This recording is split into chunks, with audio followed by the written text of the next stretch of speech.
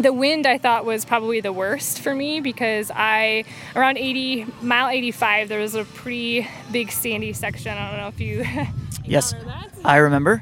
Yes. The 2-track? The 2-track. Yeah. I actually, I was right behind you. Oh, okay. Thank you for not riding over me. Oh my gosh, that's embarrassing. Yeah. So I went down pretty hard.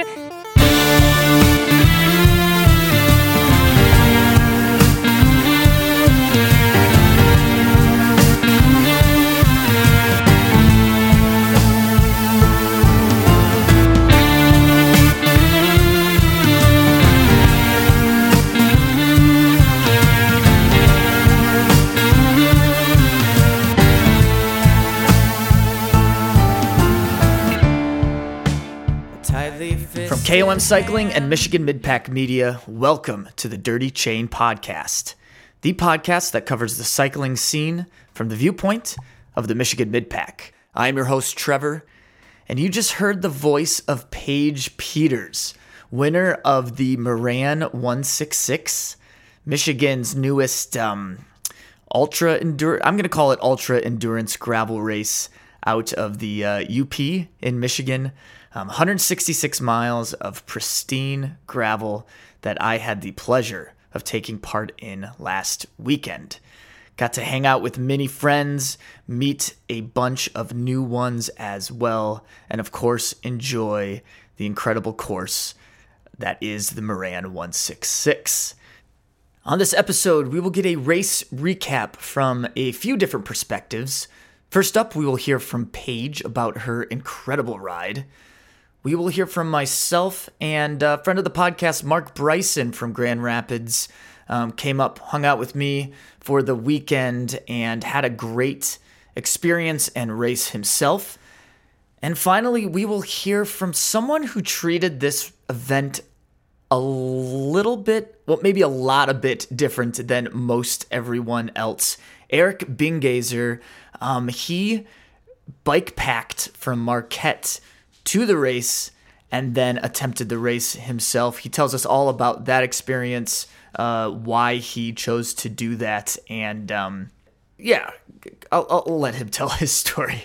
But a great weekend for sure. Moran is one that if you're in the Michigan area, if you're in the Midwest area, you should definitely put it on your calendar for next year. A huge congratulations and thank you to Jason and Bear Claw Bicycle Company, everyone that helped put on this event. It was a blast. I can't wait for next year. So without further ado, first up, Paige Peters, Moran 166.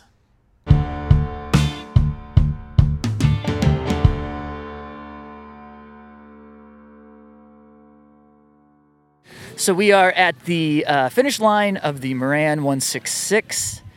It was a great day, a long day. Very long. And I am here with Paige. Paige, what's your last name? Peters. Paige Peters, the first place overall female finisher. Paige, this wasn't your first, well, you've had a pretty decent finish recently. I'm trying to block the wind. Recently at Gravel Worlds, correct? Yes, so I did Gravel Worlds a couple weeks ago, and that was actually my first Mass Start race. Wait, Mass Start Gravel race or Mass Start race at all? Mass Start race at all. Oh, gee. Yeah, I'm pretty new to cycling, okay. So I started Zwifting last year, and then kind of wondered if I could, do the same thing outdoors. So I did Gravel Worlds and I placed 5th there. That was 150 miles. Amazing. Yeah, that was a good race. So that was only like 3 weeks ago? Yeah. Yep. Okay. Yeah, I'd have to double check, but I think about 3 weeks ago. So you didn't think about like easing into the gravel scene, you just dove in head first. Yeah, go big or go home, Why not? I like the endurance, the long stuff I'm finding. So, and you get to spend your whole day on the bike. I mean, what else could you ask for? What did you do? I mean, you obviously are fit, and so what were you doing before cycling? Yeah, so I had I ran at Ferris State D2 for track and cross country, and then I've been a competitive cyclist or a competitive runner my whole life. And then last year I started cycling. My husband cycles a lot, and then I've always been injured frequently while I'm running. So this is a common theme we hear. It really is, I know. And then eventually, like, I was like, oh, I'll do triathlons because I'm good at running, and I guess I'm good at cycling. And then more and more, I just enjoyed the cycling, and then, obviously came to the good side. And yeah, I haven't ran since May, which is crazy because I've been a runner my whole life, and haven't really missed it. The cycling's been awesome, and I feel like it's a little more agreeable with my body as well. So. Well, it obviously is. It works well in your wheelhouse for sure. You did awesome today. Thank you. What did you think of? Three that came through. One of them looks like a guy from Kalamazoo. We'll wait for the announcer there. This guy's killing it all day. I know. He's been on the mic the whole time. Yes. So, what did you think of today's course, today's race, the whole thing? Like, how'd you feel? So I, obviously being newer, I get a little bit more nervous about the start because I never know how that's going to go. And at Gravel Worlds, it was so much a pack and aggressive, and I was redlining, but I knew I had to stay with the pack. And so I didn't know what to expect today, but it was much more timid. Like, I was very surprised that it seemed pretty chill in the beginning. And the course is obviously very flat, so I was trying to be prepared for, attacks out of corners and just kind of mentally going through that before. So I felt like the start was not nearly as bad as I thought it would be. The course was like a pancake, very flat, but that also makes it for a more challenging in a different way because you're not really getting a change in position. The wind I thought was probably the worst for me because around mile 85, there was a pretty big sandy section. I don't know if you Yes, I remember. Yes. The two-track? The two-track, yeah. I actually, I was right behind you. Oh, okay. Thank you for not riding over me. Oh my gosh, that's embarrassing. Yeah. So I went down pretty hard, and unfortunately lost contact with our group, which really sucked because then I was solo for the next 20 miles, and that was into a good headwind, crosswind, and so I was like, oh my gosh, I have 75 more miles of this, and I have time trialing is kind of a strength of mine, so I just kept thinking, all right, time trial 75 miles, this is gonna be a fun day. But thankfully eventually caught up with one other guy, and then we found another person and had a group of 2 to 3 to work with, so that was nice. So what did you think of the overall distance? I mean, 160 some miles is quite an undertaking, and I don't think it dawned on me until last night. I'm like, we're going to be out there for like 8 to 9 hours. Yeah. Like, this is insane. Yeah, it's definitely long. I like it. I remember, around a mile 100, I was like, man, I wish it was 150 like Gravel Worlds, because then it'd be less than 166. Yeah, we'd be done by now. Right. But I don't know. I didn't think too much. For me, a lot of it is time based. Like, all my training is time based, and even when I'm racing, I only have my map screen up and it just has a time. So I never really even looked at mileage, and all my mileage cues are like to go, so I just really never kept track, and I would play this game in my head because the race is so long. You kind of have to like come up with some distractions. Of course, yeah. So kind of this game of guessing where I'm at, how many more miles to go, and then I would look, so, and I'm like, okay, you can't look until the next turn, so just always playing a little game to distract myself and let the day go by a little faster. Well, congratulations. I mean, you've fallen into something that works with you, works within your, your fitness. So this can't be the end of Paige Peters' gravel chapter, right? This is a beginning. And gravel's been amazing for me because with me, I'm 32 years old and getting into the sport of cycling, and with road racing in Michigan and Midwest, there's just not a lot of opportunities. And even when I look into races, I'll email the race director and yep, you'd be the only girl. You can race with the, Cat 3-4 guys. So it's just, there's a lot of limited opportunities, especially in the Midwest. And gravel, I found that you can line up with the guys who are strong and really push yourself, and that I've loved. There's no category restrictions, and I've been given more opportunities to prove myself, and I'm very thankful for that. And the gravel community is great. Like it's, sometimes you have the roadies that are a particular way, and there's a lot of different personalities within the gravel community for sure. There are. And there's just a lot of factors with gravel. Like on a race that long, like you just never know what's going to happen. It's a little bit of luck, not getting mechanicals. And Nick, and he had a flat at mile 55, I think, and never caught back up. I mean, how hard we were riding is kind of just the end of your day for sure. Right, yeah, as you can't. Well, the end of your competitive day. I mean, right. you're still. Then you're just out there to enjoy it. Yeah, absolutely. And, it's just a little. Which I thought this route had a lot to enjoy. Oh yeah.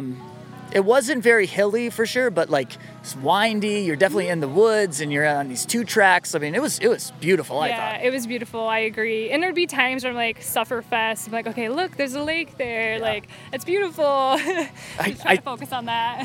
It's like mile 50 or something, and I turned to the guy next to me and I said, I hear that this area is beautiful, but who knows? The pain is a distraction. Yeah. Yep, it was I'd love to come back here, and this is my first time riding in the UP, so it'd be nice to come back here and just. Well, you got to get up to like Crusher. You got to go up to Marquette area for sure. I mean, the UP has so much to offer. So. This season, what's your next thing? You gonna do Barrie? Oh yeah, I'll be at Barrie for sure. Barrie will be my A race this year. Okay. Which race are you doing? The 62. I knew that. I already asked you, but. Yeah. Yep. So that one, that'll be a little different. Now I'll transition focus with my coach to getting ready for the shorter, higher intensity. So kind of going back, because earlier this year I was, I did the time trial at USAC Pro Road Nationals, and so it was just short and, a lot of hard efforts, and so now my endurance is there, and we just got to fine tune a few things. I'll be ready to go for Barrie, and then I have, I probably do Lowell just for fun at the end of October. It's great. Have you ever done Lowell? No, I'm not. It's great. You should absolutely do it. I haven't done pretty much any of them. Yeah, you're right. Okay, yeah. But you'd love it. It's a good race, yeah. And it's only 50 miles, so you'll be fine. That area is just beautiful. So yeah, I just have those 2 gravel races on the books, and then I'm on the Premier League esports team for 2024. So our Premier League starts in October 11th. So ZWL, is that what they call it? Zwift?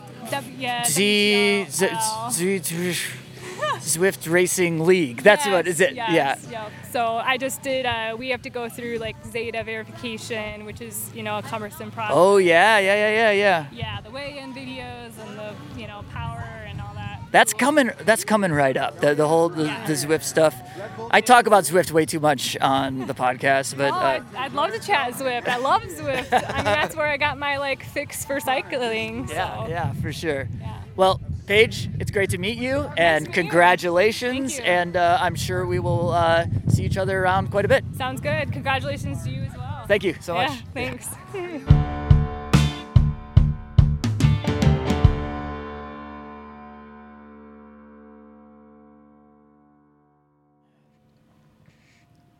Well, Mark, I feel good, man.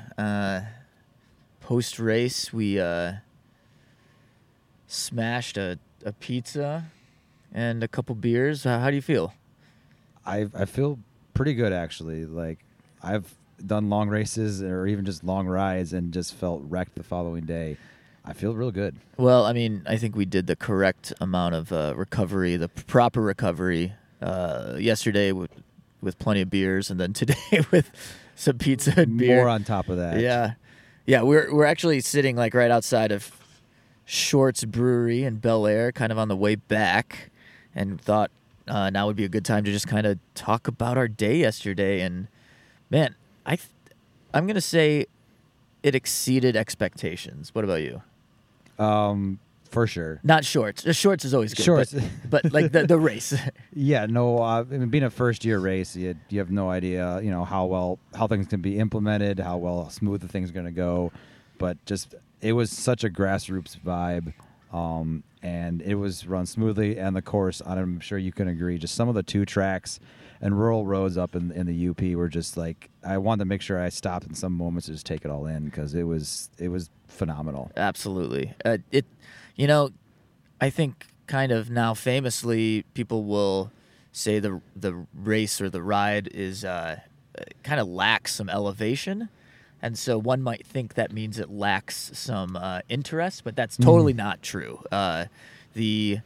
It's a windy course. You're on some seasonal roads, some 2-track, and some pretty rough stuff, actually. I was really surprised at how much it beat us up, but the course was dialed. I loved it. It was amazing. And like going back to your grassroots thing, grassroots is great, but it also can be kind of a hindrance on things. You don't have the kind of resources or whatever, but not the Moran. I mean, it was grassroots in all the best ways, and there was a good amount of people there, but also, like Jason from Bear Claw, like his dad was out there helping out. It's like get the whole family together, make this thing a big success, which it was. I think it was a huge success. And there's a diverse amount of people from across the country, either they had Bear Claws themselves or just through word of mouth. There was people from South Dakota, New York.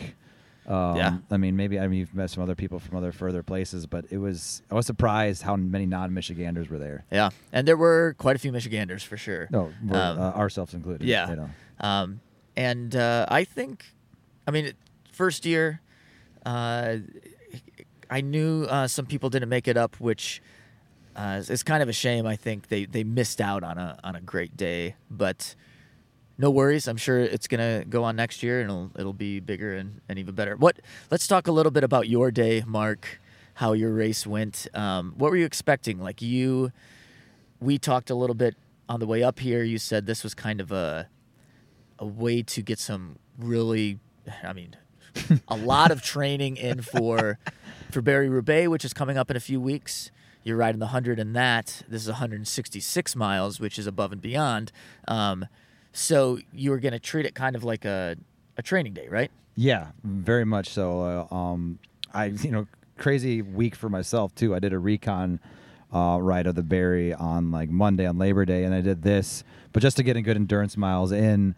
But really, I was not knowing that there were some even strong people here, despite the ones that had to pull out. That I'm not gonna probably podium at all. So I was like, I'll push myself in the beginning, but I had learned from Watermoo and other previous races that if I burn that too quick, especially when I'm not warmed up, I will definitely start to. Yeah. That overexertion is just gonna kill me, and I'm not gonna last for 166 miles. So I started feeling that. I don't know, mile 10 or 15. I was like, I need to drop my pace back down, and I honestly spent most of the day with various groups. Ended up in various pace lines throughout the day. Some of the time with Jill Martindale, a guy named Rick Stevens, who was our neighbor at Bear Cove Inn, which is one of the most amazing character built hotels in St. Ignace. Just definitely check it out. Yeah, Bear Cove Inn, 10 out of 10 recommend. 10 out of 10 would recommend. But it ended up with the guy that we had just met the night before next to us, and rode with him probably in the middle third. Yeah, that was super cool to see you guys finish pretty close to one another. And then so when I was coming into the final bit, there's a last stretch, 5 miles, which is on a bike trail, but you think you think a bike trail, you think smooth path. You went down it too at your guys' crazy speeds in the front. It was rough. It was just like rumble strip. You felt like you just could not get a smooth ride through it. But calling it a bike trail is being very generous. Is very generous in the description. But I was just looking over my shoulder, and I started to see somebody come behind me, and I'm like, I am not going to get past after 166 miles. So I was hurting, but I pushed my pace, and I didn't know if it was Rick or not. Turns out it was. Nice. And I was like, I do not want you to pass me in this last mile. I have worked too damn hard. A little bit of competition. Yeah, competition is healthy, to a point. So. Yeah, and that's where on race days, you can do your training rides, but you're gonna do a better speed and better, effort, just because sometimes just that mentality of somebody behind you. Yeah. Or you're like, I'm gaining on this guy. I can make something out of this. You were solid, man. I was really proud of your finish and just how solid you were. You texted me pretty much right when I finished, and I got a text from you, and I saw your name. I'm like, oh crap! I knew you were out on course, and getting a text from someone in the middle of a race is never a good sign. So I thought maybe you mechanical, deflatted, or like, whatever. But you were like 20 miles left. And I was like, shit, man, that like, well done. Well done. You're really you were right there. So well, I was coming up on Brevoort Lake Road where it's we were talking like it's such a tease because that's like it was a mile or two where the finish was, but I had to keep going south and snake around some two tracks and some roads. Yeah, you get so close to the start finish, but then you kind of do a little. You have another like little 20-mile stint. Yeah, 20-mile loop of extra chunky stuff. But to get back to your original question, I was like, no, honestly, I went into it just for training and just to get good long endurance miles, but I did a lot better than I expected, and averaging 17 for 100, close to 117 miles an hour for 166 was nothing I expected. Yeah, insane. And it's also with saying it was a flat course, like you don't have chances to cruise and just coast downhill. You had to crank. Yeah. You had no break. That's so true. You didn't have, man, that is so true. You really didn't get a break whatsoever. You had these little tiny rollers or some punchers, but nothing that you were just coasting for sure. Like even the downhills, you had to push. Especially in some pace lines where if you wanted to stay with them and not get dropped, you had to crank. So it's like 9 hours, 10 hours, however long you're out there. How'd you feel about like your nutrition? Would you do anything different that way? I mean, thinking ahead to Barrie, which is going to be a lot shorter, but for this extremely long ride, how do you feel about your nutrition side of things? That's one of my things I've learned, or not learned. I've been working on over the past like racing year here. Again, it's my first year ever racing, just trying to figure out what's best for that. And we had talked beforehand, like I had switched more to like the concentrated like liquid nutrition and calories there, and incorporating more of that. I had more solid food than I needed in my thing, but as far as what I'd used yesterday, and just grabbing what I could from the aid stations and just keep on moving and not stopping too long, it was dialed in real well. But I ended up with like I had a couple Cliff Bars, a couple rice cakes left over. I don't really think I'm gonna ever take Cliff Bars again. It's just too solid of a food to try to take down, and you have to take in a lot of water to try to palate that down. Yeah. The rice cakes were great though. Like I tried some of the scratch ones there, but did you refill your bladder at all, or I refilled my bladder at first checkpoint, and I refilled 2 of my water bottles at that. Not the first checkpoint, the second checkpoint. I skipped the first checkpoint, rode on through. But then, I just filled up at the second one there, and then an extra bottle on the third, and then I had half. It's still left here in the car. I still have half a bottle. I was like, I just need to. Why do I need these? I don't want these calories left over. So I just was trying to go through that last bottle, and I maybe had half a bottle left at the end of the race. Yeah. And I don't know how much is in my bladder, but it was, and it was just it was dialed. Yeah, that's awesome. I did a similar thing. I mean, I started with like 2 liters in my bladder, and I think I still had some on the third checkpoint, which is like mile 110. But I was, it would be a lot faster if I could have just rolled through or just grabbed, like filled up the bottle and not have to fill up the bladder. But I decided to put water in the bladder, which I'm so glad, because I'm pretty sure I went through it all before the end. So I filled up the bladder at mile 110 and filled up my water bottles. I had 2 water bottles with Infinite in the bottles, and at the aid station, I was kind of out of it, they had Gatorade, so I was like, sweet, put can I get Gatorade in the bottles? And then I'm thinking, I need my nutrition in the bottle, so I had baggies with the Infinite in there, and so I'm putting, actually one of them put the baggie of Infinite in the bottle, and then I realized, I'm like, wait, I'm putting that into Gatorade. Like, this is like a Gatorade, 3-scoop Infinite, concentrated calorie bomb, basically, that I sure hope my gut can withstand this, but it did. It was a lot of calories each swig, but I needed it for sure.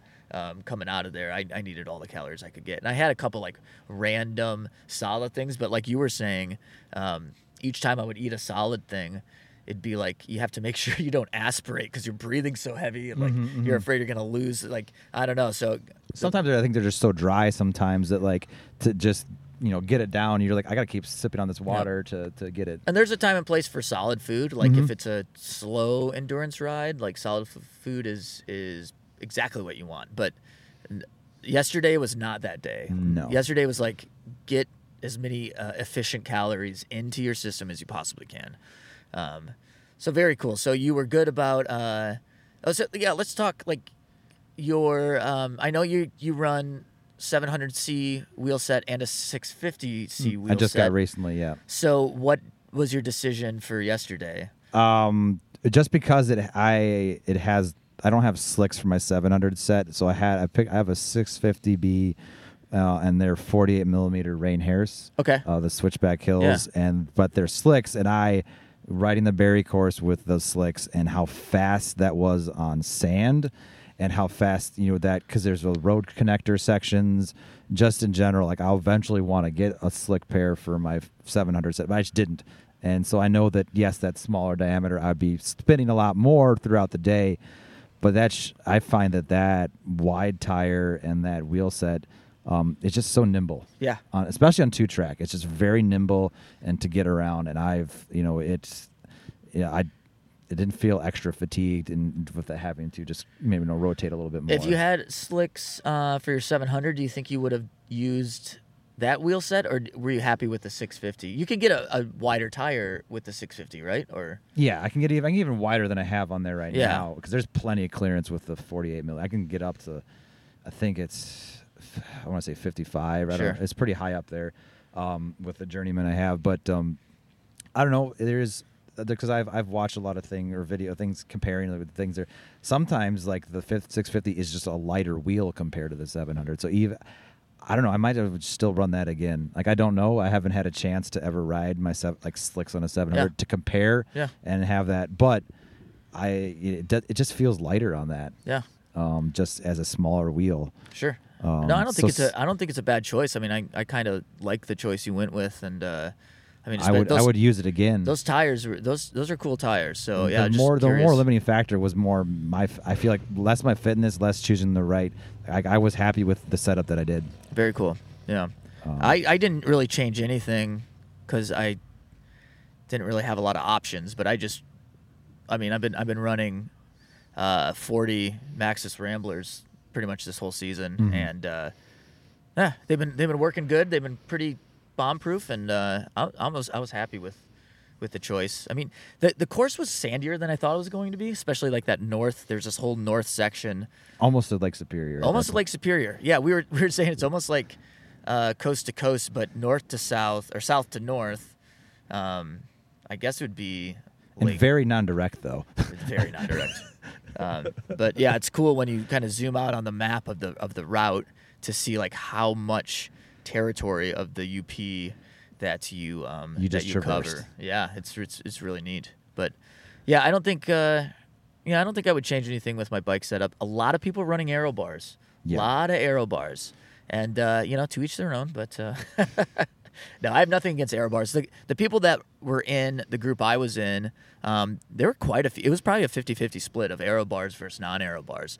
And they all were extremely like good riders, and they never used the aero bars in like bad situations. So they'd go up front and just hammer in their aero bars, and that was fine, but they wouldn't use them like when they're real close to people. So I had no issue with the people, anyone using aero bars. I think that if you got caught by yourself with the wind and the distance, I think aero bars are a great choice. And especially, my hands hurt today because it was 8 hours of just like death grip trying to hang on, and so I think aero bars would have been a pretty good choice if you are trying to mix up your hand position or just to take the weight off your hands. So yeah, a lot of aero bars, but I just don't think I would have messed with it just because I like to keep things a little more simple. But yeah, what else? Anything else about the day? Well, let's talk about post ride. Well, I want to just talk real quick. I'll just talk a little bit about my day. You were kind of treating it as you're gonna go. You're gonna have like a kind of a training day, which I think. But I pushed it. Like, it turned into more. That was my kind of point of asking that question. I think it turned into less of a training day and more of like you kind of went out there and gave it, as much as I could. Yeah, exactly. I wasn't quite sure how the day would turn out for me, but I thought I would just go there and try to stay with the front group as much as I could. And there were like Jason, some other guys, they broke away pretty early, so there was like a front group, but then that group just became 2 people, and they were apart from one another. So it's like Lars and Jason, and then basically after that there was a front group. We caught everyone else, so I stayed in that front group all the way to the end. My goal was just to stay with a front group for as long as I could until I blew up, and it was so fast. I cannot get over how fast it was. For the first 3 hours, yeah, we kind of had a tailwind for the first 3 hours, but we were averaging close to 23 miles an hour. I mean, it was insane. And I kept like looking around like we can't keep doing this, can we? Like this, we're going to slow down eventually, right? We can't work this hard for the whole time. And it was the whole time. I mean, we did slow down. We turned into the wind, but it got harder, I thought. We slowed down because of the wind, but I felt like we were working even harder. And it just was hammerfest the entire time. We didn't sit up really at all. And I felt that too, even in the small groups that I went between groups. Like I was like, even for the first third of it, I felt like we were doing like close to 18 and 19, almost to 20. And I was like, can we maintain this? We still got 120 miles to go. Yeah. Yeah, it was. I felt very much a very similar experience, but different little part of the pack. But totally agree on that sense. Yeah, but all in all, and God, we had to work really hard. I had to work really hard to stay up with that group, but all I could think of with the wind and the distance is like I'm either going to work hard to be in the group, or I'm going to fall off the group and work even harder just to maintain any sort of like decent speed. So I was glad that I got to stay in a group, and there were so many sections that if you weren't with a group, if you were solo, I'm sure it was absolute hell. So I was super glad to stay in that group, which I got to enjoy the last 50 miles by myself in these open sections. Yeah. And then there's that I mean, we have to, like you mentioned the bike path at the end, the quote-unquote bike path, which is like a kind of an old railroad trail that just was super rough, big. Rode it out in a lot of holes. Yeah, and it was a hard section to do 160 miles into the you had race. already gone. It's 160 at that point when you turn into it. And then basically when you're done with that, the race is over. But man, that was tough. But it was like the opposite of a cherry on top, like right at the end. But it was good. I mean, like might as well like have something like one last little challenging moment. But I wasn't surprised by it. Like just knowing the reputation of Bear Claw events, like organized race events, I knew there was going to be something like that somewhere. You don't know where. Yeah, exactly. It was good stuff, man. And then going back to like the post race, the grassroots thing. I mean, it was such a fun time than just hanging out with friends from Michigan, other friends we met, and just watching everyone roll through. We stayed until the last person finished. And we hung out with our friends Sebastian and Mackenzie. They rode the 63, 64 mile. 64, yeah. Sebastian got second place overall, which is super cool.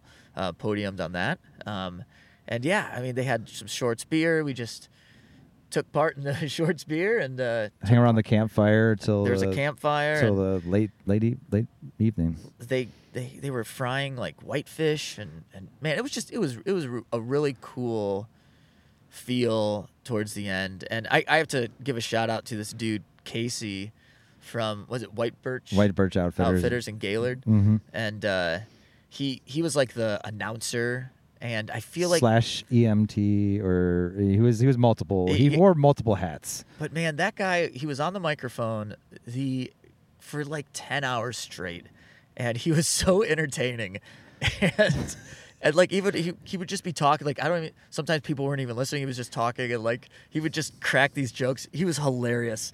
So it was so like it was just like one of those touches of like a cool thing. So I mean there were so many like elements of the race that made it like a cool event, but that was just one of those really funny things. And giving out some of the swag that Bear Claw got for the race, like he has an impeccable knowledge of UP trivia, or an impeccable like reservoir of information, and he was not even looking at his phone, and it was just like busting out questions about the UP. A lot of UP trivia, which so it was a cool day to explore the UP, kind of an area of, a lot of people go up to maybe travel through, but don't but don't stop there. I mean, it's like on your way up to Marquette or something, and people ride their bikes around that area a lot, but maybe not in that like South UP. Mm-hmm. And I thought it was great. I would recommend anyone go up there and ride some of the route and check out some of those roads. They're fantastic, and it's a lot closer than Marquette. Because it's almost like it's not 100% a figure eight, but it's a couple different kind of loops. Yep. You can cut it into pieces and make something that's manageable for yourself. Yeah. To bring, instead of doing a full 166 day. Yeah. But we recommend that. It's fun. So man, like this had, I forget when they announced that this was. I think they announced it earlier this year, and it had been on my list. I'd been registered for it. But it was kind of like looming there, like, oh, I'm gonna have to ride 166 miles, and I've done slow, like longer distances than that, but I knew it would be a hammerfest, and it certainly was. But I was pretty nervous. I don't know about you, but I was a little nervous going into it. I didn't know if I was gonna have a fun day. I just thought maybe it would be a sufferfest, and I'd probably fall off and be with no one, Mm-hmm. So it sounds like. You had some time alone, but you also had time riding with people. Which is a welcome change from a lot of that. Yeah. From just training rides or just even races where I'm like by myself a lot. Right. So I just think, I don't know. I was super nervous about it, but it turned out just to be like a great day overall. A lot of fun. Weather conditions were dialed. And I will do it again. Same here. Yeah. Awesome, man. Well, great ride yesterday. Yep, thank you. Great ride as well, man. Sixth place, yeah. I had to work for it. Thanks, Mark. Yeah, appreciate it.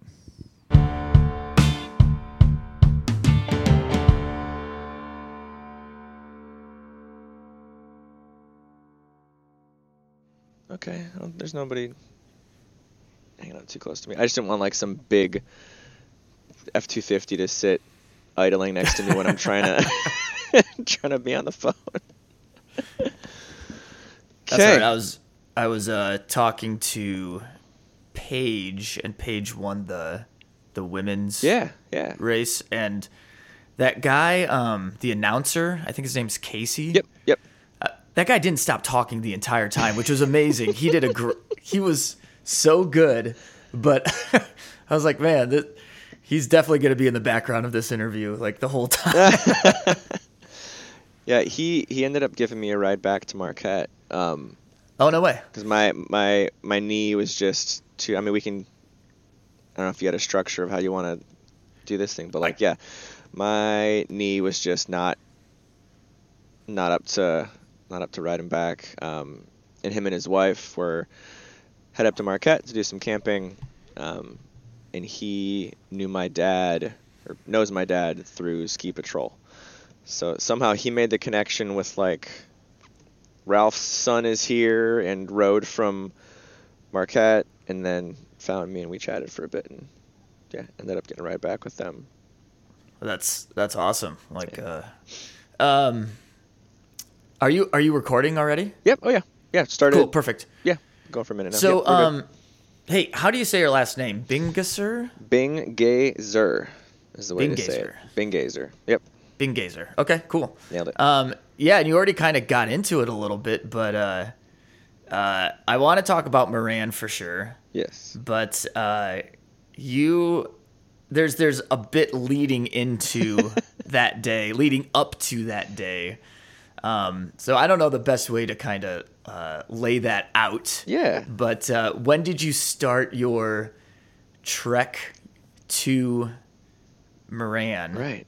So basically, the work I do now is mostly freelance stuff, and my main client ended last Friday, so I had this entire week to do whatever, right? And instead of, I gotta finish work and rush, drive to Moran and find a spot to, set up and camp or get a cabin or whatever, it's like, I'll take 2 days and bike there from Marquette. From Marquette, yeah. And then, do the 166-mile gravel party, and then bike back. What could possibly go wrong? I am not an endurance sort of athlete. I don't train. My average weekly distance, for the past month or so has been 200K tops, and then I try and ride, 1,000 kilometers in 5 days. Yeah.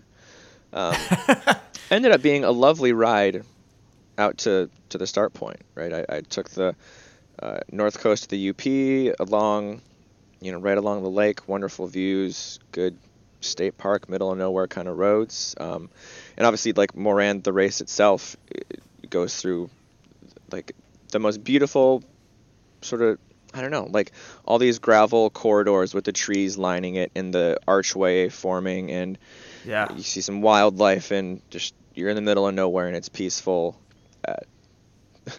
Me saying that, being someone who's not trying to win the race, I'm sure it's less peaceful in the front. But I had a lovely time, and decided to get a ride back instead of adding another 250 miles onto the weekend, and probably going to take the week off of biking to see if my knee can get itself figured out. Yeah, for sure. And to be clear, you just didn't ride. You bike packed basically from Marquette. So you carried your gear. Yep. The loudest vehicle is outside my car, or outside my house. So you bike packed from Marquette. Yeah. And you say you're not an endurance athlete, but you're pretty experienced with bike packing, correct? Sure. I'm not the endurance athlete in the way of the people that I look up to, right? But I do, do a couple 100 miles in a day, do, multi-day bike packing sort of things. It's just been a while since I did that. I haven't done too much of that around here. But yeah, I really like the, sort of mindset you switch into when you're doing something like bike packing, where, I woke up, strap everything I need for the next, day or 3 days or 5 days or longer, strap it all on my bike, and then the only thing I have to do today is just ride until I get tired, and then set up my hammock in the woods somewhere. And that being the singular goal on, any kind of vacation or day, or just when you need to relax, it is so, it's just one of the most delightful things. All I have to do today is ride my bike. And that's it. And the self-sufficiency that comes with, I brought enough food to last the entire riding to the race, doing the race, and riding back, because just in case, trying to, not need to do a bunch of small town store stops if I don't have to, that sort of thing. And ended up just, here's a cool park, I'll stop and make some lunch, and all the, scenic overlooks and stuff along the lake. It's just, wonderful, wonderful roads, and a great couple days leading up to the race, for sure. Yeah, for sure. And I want to talk more about the weekend, but I mean, you're talking about the the joy of being mobile, or bike packing is kind of a nomadic type of excursion, I guess, or activity. Yeah. But knowing you very little, I know you mostly from Instagram, your handle True Marmalade, and just seeing some of the pictures and some of the content you have, you kind of live a nomadic lifestyle. Is that the right way to put it? I guess so. I mean, Yeah, I've been living in my van for the last, I think, probably eight months or so, since like mid-March. Okay. Left Texas once it got hot. Been living in Marquette probably 4.5 months now. And it's always, like once you become a van person, you notice all the van people everywhere, and you chat with each other and trade tips and sort of things. And the intro question that everyone's asked is like, oh, what's the best thing you've seen, or like where are you going next? And my answer is always like, nowhere. Like I just live in Marquette. I just happen to live in Marquette in a van. I transition between different little parking lots and side streets in town, but I don't treat it as, here's my checklist of every national park and I put stickers on the back, right? It's like, this Sure. is just a really, really small house, and that's the way I try and look at it, which also ties into me trying to ride to the start of the race versus like the easiest choice is just drive there, sure, but obviously choosing to bike there because I had the free time. I experienced a lot more treasurable sort of things along the way versus just sitting in the car for 2 hours. Yeah, but the van life is, I don't know, you really figure out what you actually need to like function and survive as a person versus, I don't know, like it's so restrictive in terms of space in here. I can't just go buy another t-shirt because it catches my eye. It's like, do I need this whatever thing? It's like, not really, and also there's no space for it. So Yeah. It's again with the different points of view based on different sort of routes and things. Yeah. So I feel like most people would look at an event like the Moran 166 and think 166 miles, that's going to be probably 10-ish hours on a bike. That's enough for me. In fact, I shared my Strava file with one of my friends, and his comment was, I think you spelled moron wrong. But so anyways, what I think most people would say that like 166 miles is enough, but you obviously decided to tack on, how many miles was it to get from like your route from Marquette to Moran?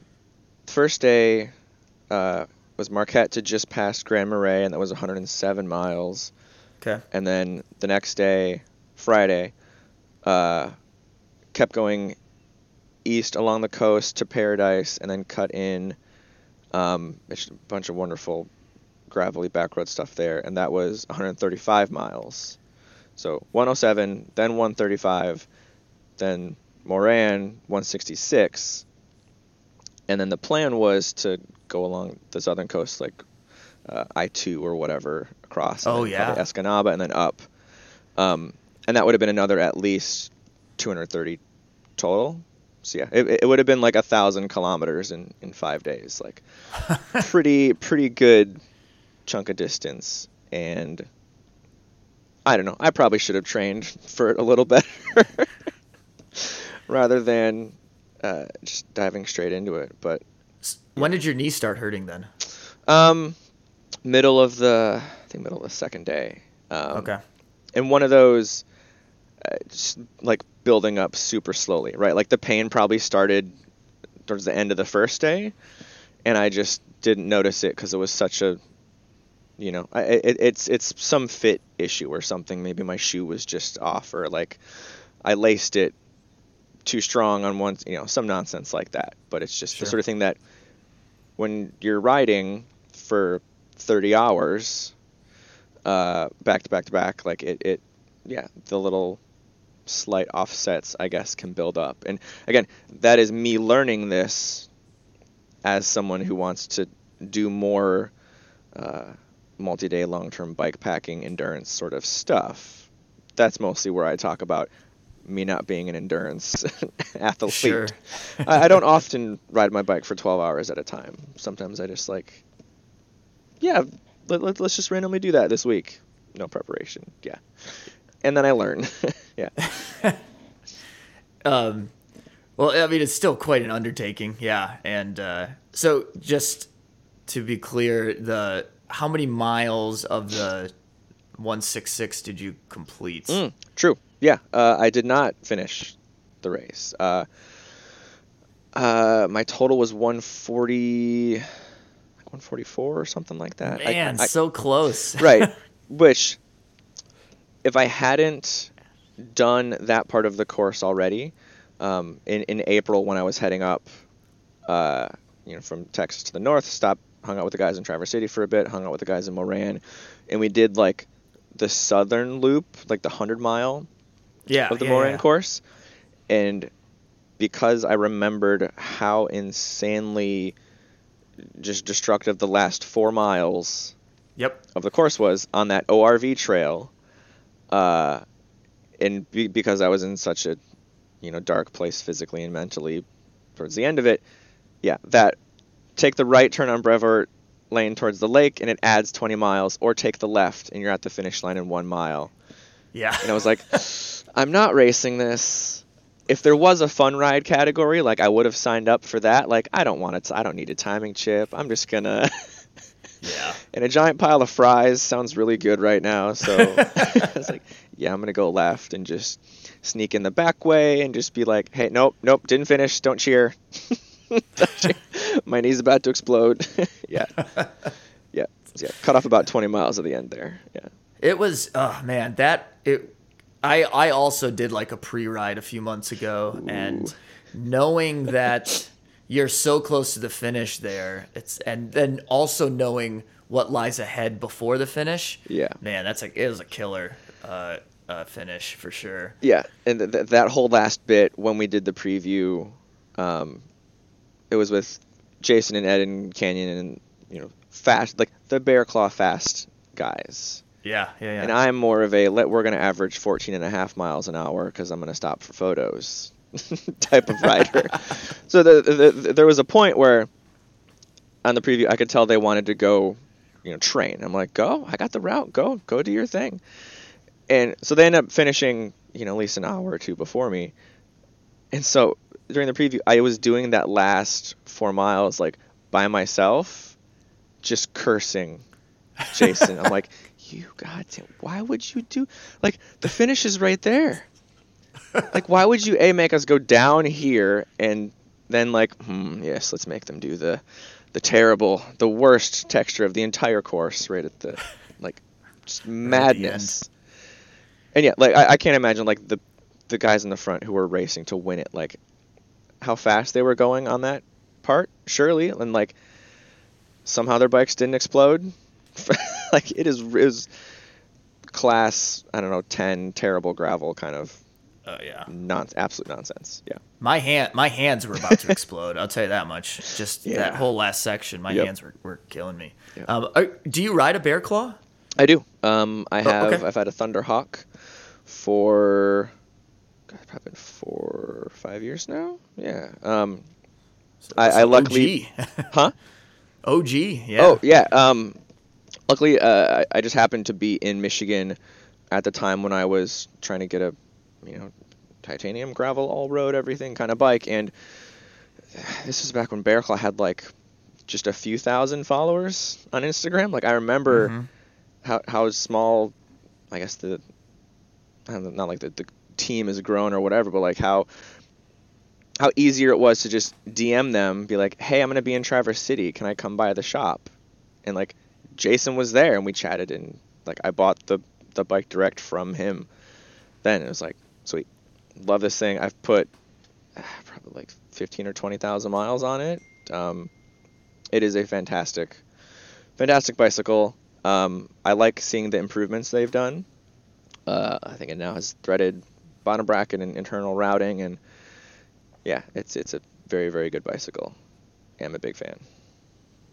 That's great. I'm sure that you're happy to get a ride back. I think that is cool that all worked out. Would you attempt something like this again? Is that, like you said, like you want to do more of these ultra endurance, like day, multiple Yeah. day things. So, Yeah. so like, say for instance, next year, this race is going to happen again, which it will. Would you attempt something similar? Yeah, absolutely. And it's the sort of thing like I definitely could have pushed through and not needed to call an ambulance. Like could have finished, and maybe it would have taken another day than expected. But knowing the recovery process would have been that much longer for my knee, and who knows what else would have gone wrong. Yeah, I will absolutely ride to the start of Moran next year. This sort of, again, van life being a good way to figure out what you need to survive. I think the next sort of maybe step for me is, all right, I've been doing this level of nomadness, whatever the word is. Let's do bikes next. And then maybe I, ride my bike across the country sort of thing. Do one of the, ACA routes, that kind of thing. So it's definitely, realizing I'm happiest when I'm on my bicycle, whether it's, noodling around town or bike packing to the start of a race or riding the race itself. Always happiest when I'm on my bike. And I feel like, as watching how things are getting worse around the world and the country and things like that, and different mental health issues, bikes are always the solution. So, I think that might be the next step. Yeah, I mean, I think a lot of people can relate to that for sure. But man, I know you didn't finish, but I just have to say congratulations on three incredible days. Appreciate it very much. And I'm glad that you didn't completely blow out your knee, and I hope that heals up quickly so you can get back on the bike for sure. Yes, same here. It was cool to meet you. I've been following you for a little bit, and I mean, I think it's safe to say you kind of have a unique look to you. You have a great beard. And, I'm easy to spot yes. at different events and places. Yeah. Oh, guy with the bear claw and the beard and the camera. Yep. It's true. So when I saw you, I thought, man, I have to talk to you. And I think I was following that you were bike packing to it. So thanks for sharing that with us. And we will definitely run into each other, I'm sure, here in the future. I definitely hope so. Absolutely. Yeah. Thank you. Thank you, man. The Dirty Chain Podcast is a Michigan Midpack Media production in partnership with KOM Cycling, the source for your bike accessories and necessities. Connect with us on Instagram and Facebook at Dirty Chain Podcast. Email dirtychainpodcast@gmail.com. If you are enjoying the podcast, please leave us a rating and review on whatever platform you use to listen. Audio editing and original music by myself, Trevor Gibney. A huge thank you to Paige Peters, Mark Bryson, and Eric Bingazer for helping us out with this episode. And as always, keep your chain clean, but get your chain dirty. We will see you in the Midpack.